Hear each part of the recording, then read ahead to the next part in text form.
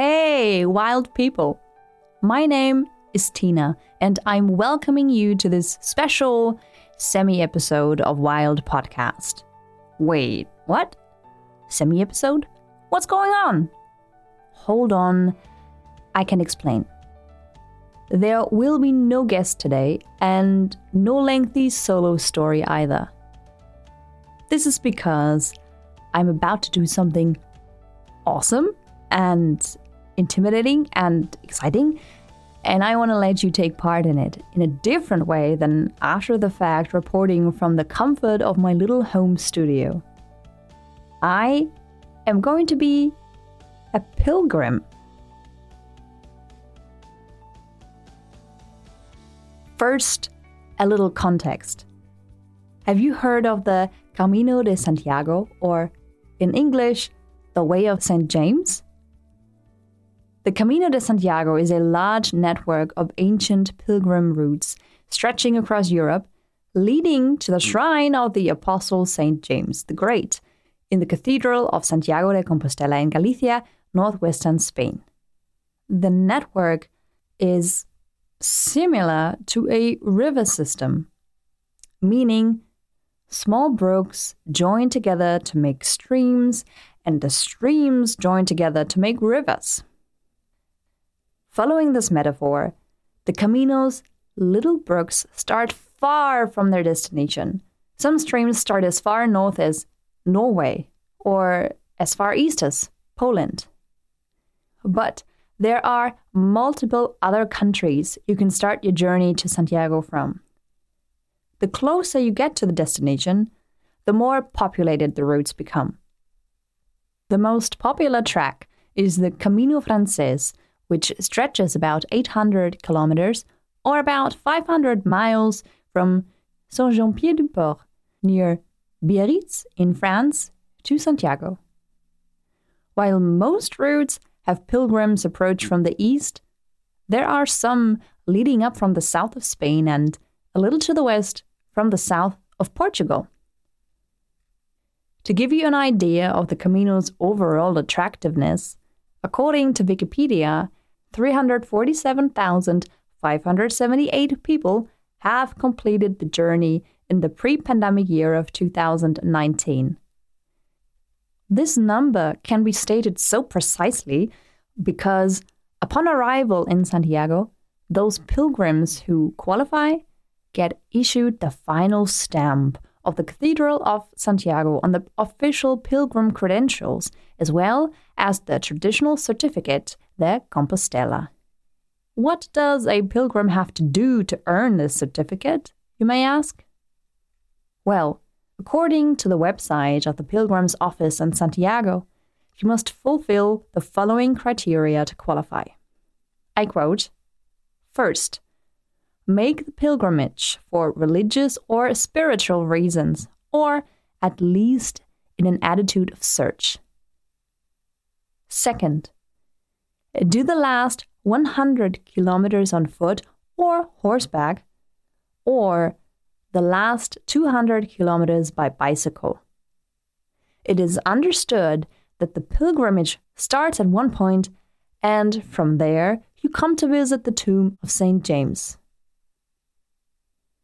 Third, you must collect the stamps on the Credencial del Peregrino, I am so sorry for my Spanish, from the places you pass to certify that you have been there.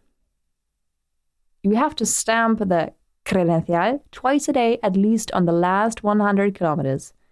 That is, for pilgrims on foot or on horseback, or on the last 200 kilometers for cyclist pilgrims. Okay, as for me, I am not religious, but spirituality does play a role in my life and in this endeavor. I will be starting my journey in Porto, Portugal, and thus it will cover way more than the required 100 kilometers on foot. And lastly, I have ordered my little pilgrim passport way in advance, just waiting for the stamps to populate its paper pages. So I am all set. I will be walking the coastal route of the so-called Camino Portugués. an approximately 250 kilometer stretch from Porto along Portugal's Atlantic coast, then crossing the border to Spain and reaching Santiago de Compostela in what I hope to be somewhere in between 12 and maybe 14 days.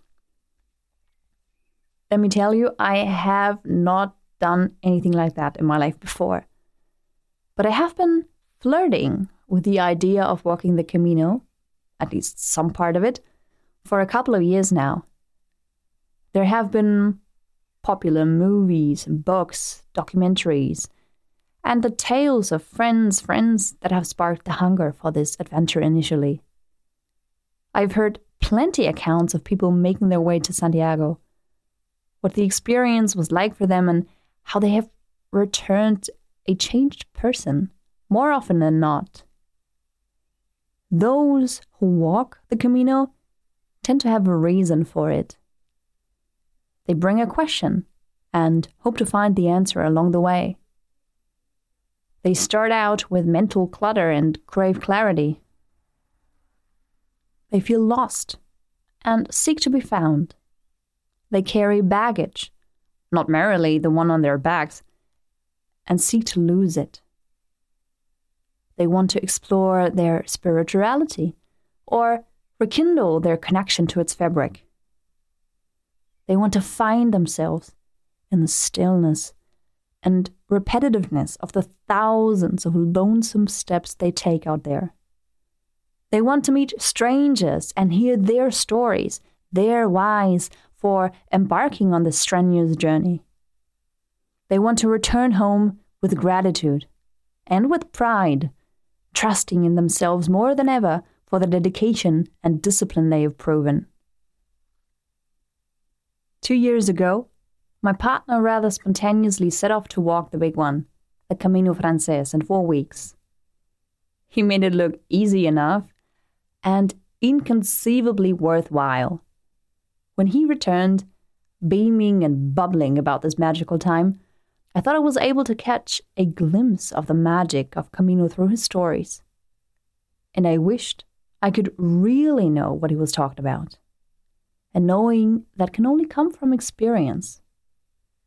But is this within reach for me? I suffer from rheumatoid arthritis, my feet being inflamed, often cramping and weakened by pain.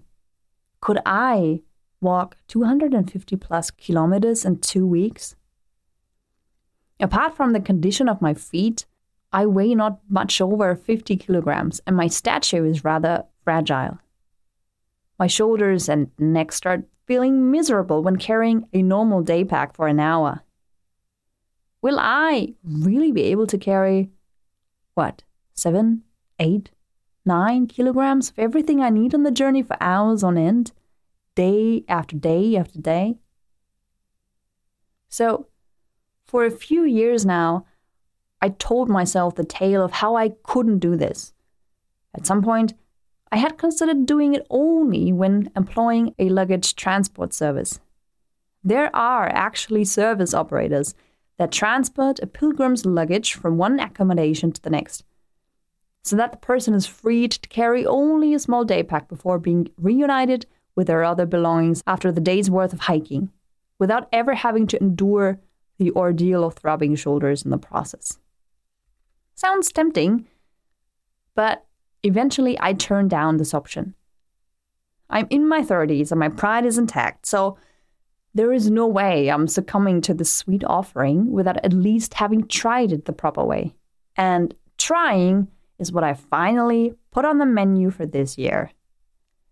I made a deal with myself and promised that I would be compassionate with myself in the process. Maybe I cannot cover the 20-something kilometers a day that are necessary to finish in 2 weeks. Maybe I will need to put in a day of rest in between. Maybe I'll injure myself and will never arrive in Santiago. But in the long run, it will feel better that I've tried, whatever the outcome, than having stayed home and believed the notion that I did not have this in me. Make no mistake, though, as rationally and graciously as I seem to think about a potential air quotes, failure now, I will probably feel shit about myself if it really comes to me not being able to finish. Whatever happens, you can find out together with me. I will be sharing my journey on social media. So instead of producing a podcast episode of the usual kind, I am making May a special month with a special format to rise to the occasion. Take what you have been listening to just now as a little appetizer. And if you like the taste, come join me on Instagram. You find Wild there as @wild.thepodcast. Or on Facebook. There you can find us as wild.one. I will be documenting my trip in photo, text, and video format. Gosh, I can't put it into words. I'm really looking forward to this journey, which will start on May 17th. And I'm also looking forward to sharing it with you and to trying out this special format. So happy for you to contact me and say hi, ask questions, or tell me about your own Camino stories, because I know there are many people who have finished the Camino from whatever direction they have come. So if you have taken these steps before me, if you haven't, if you're curious, if you think it's a stupid idea, if you think it's a brilliant idea, come and reach out. I'd love to hear from you. Thank you so much. I wish you a really wonderful time. And while I'm on the walk, hope that you are happy, healthy, and doing your thing. Thanks for listening to this. Talk soon, and until then, you know it, live wildly. Bye-bye.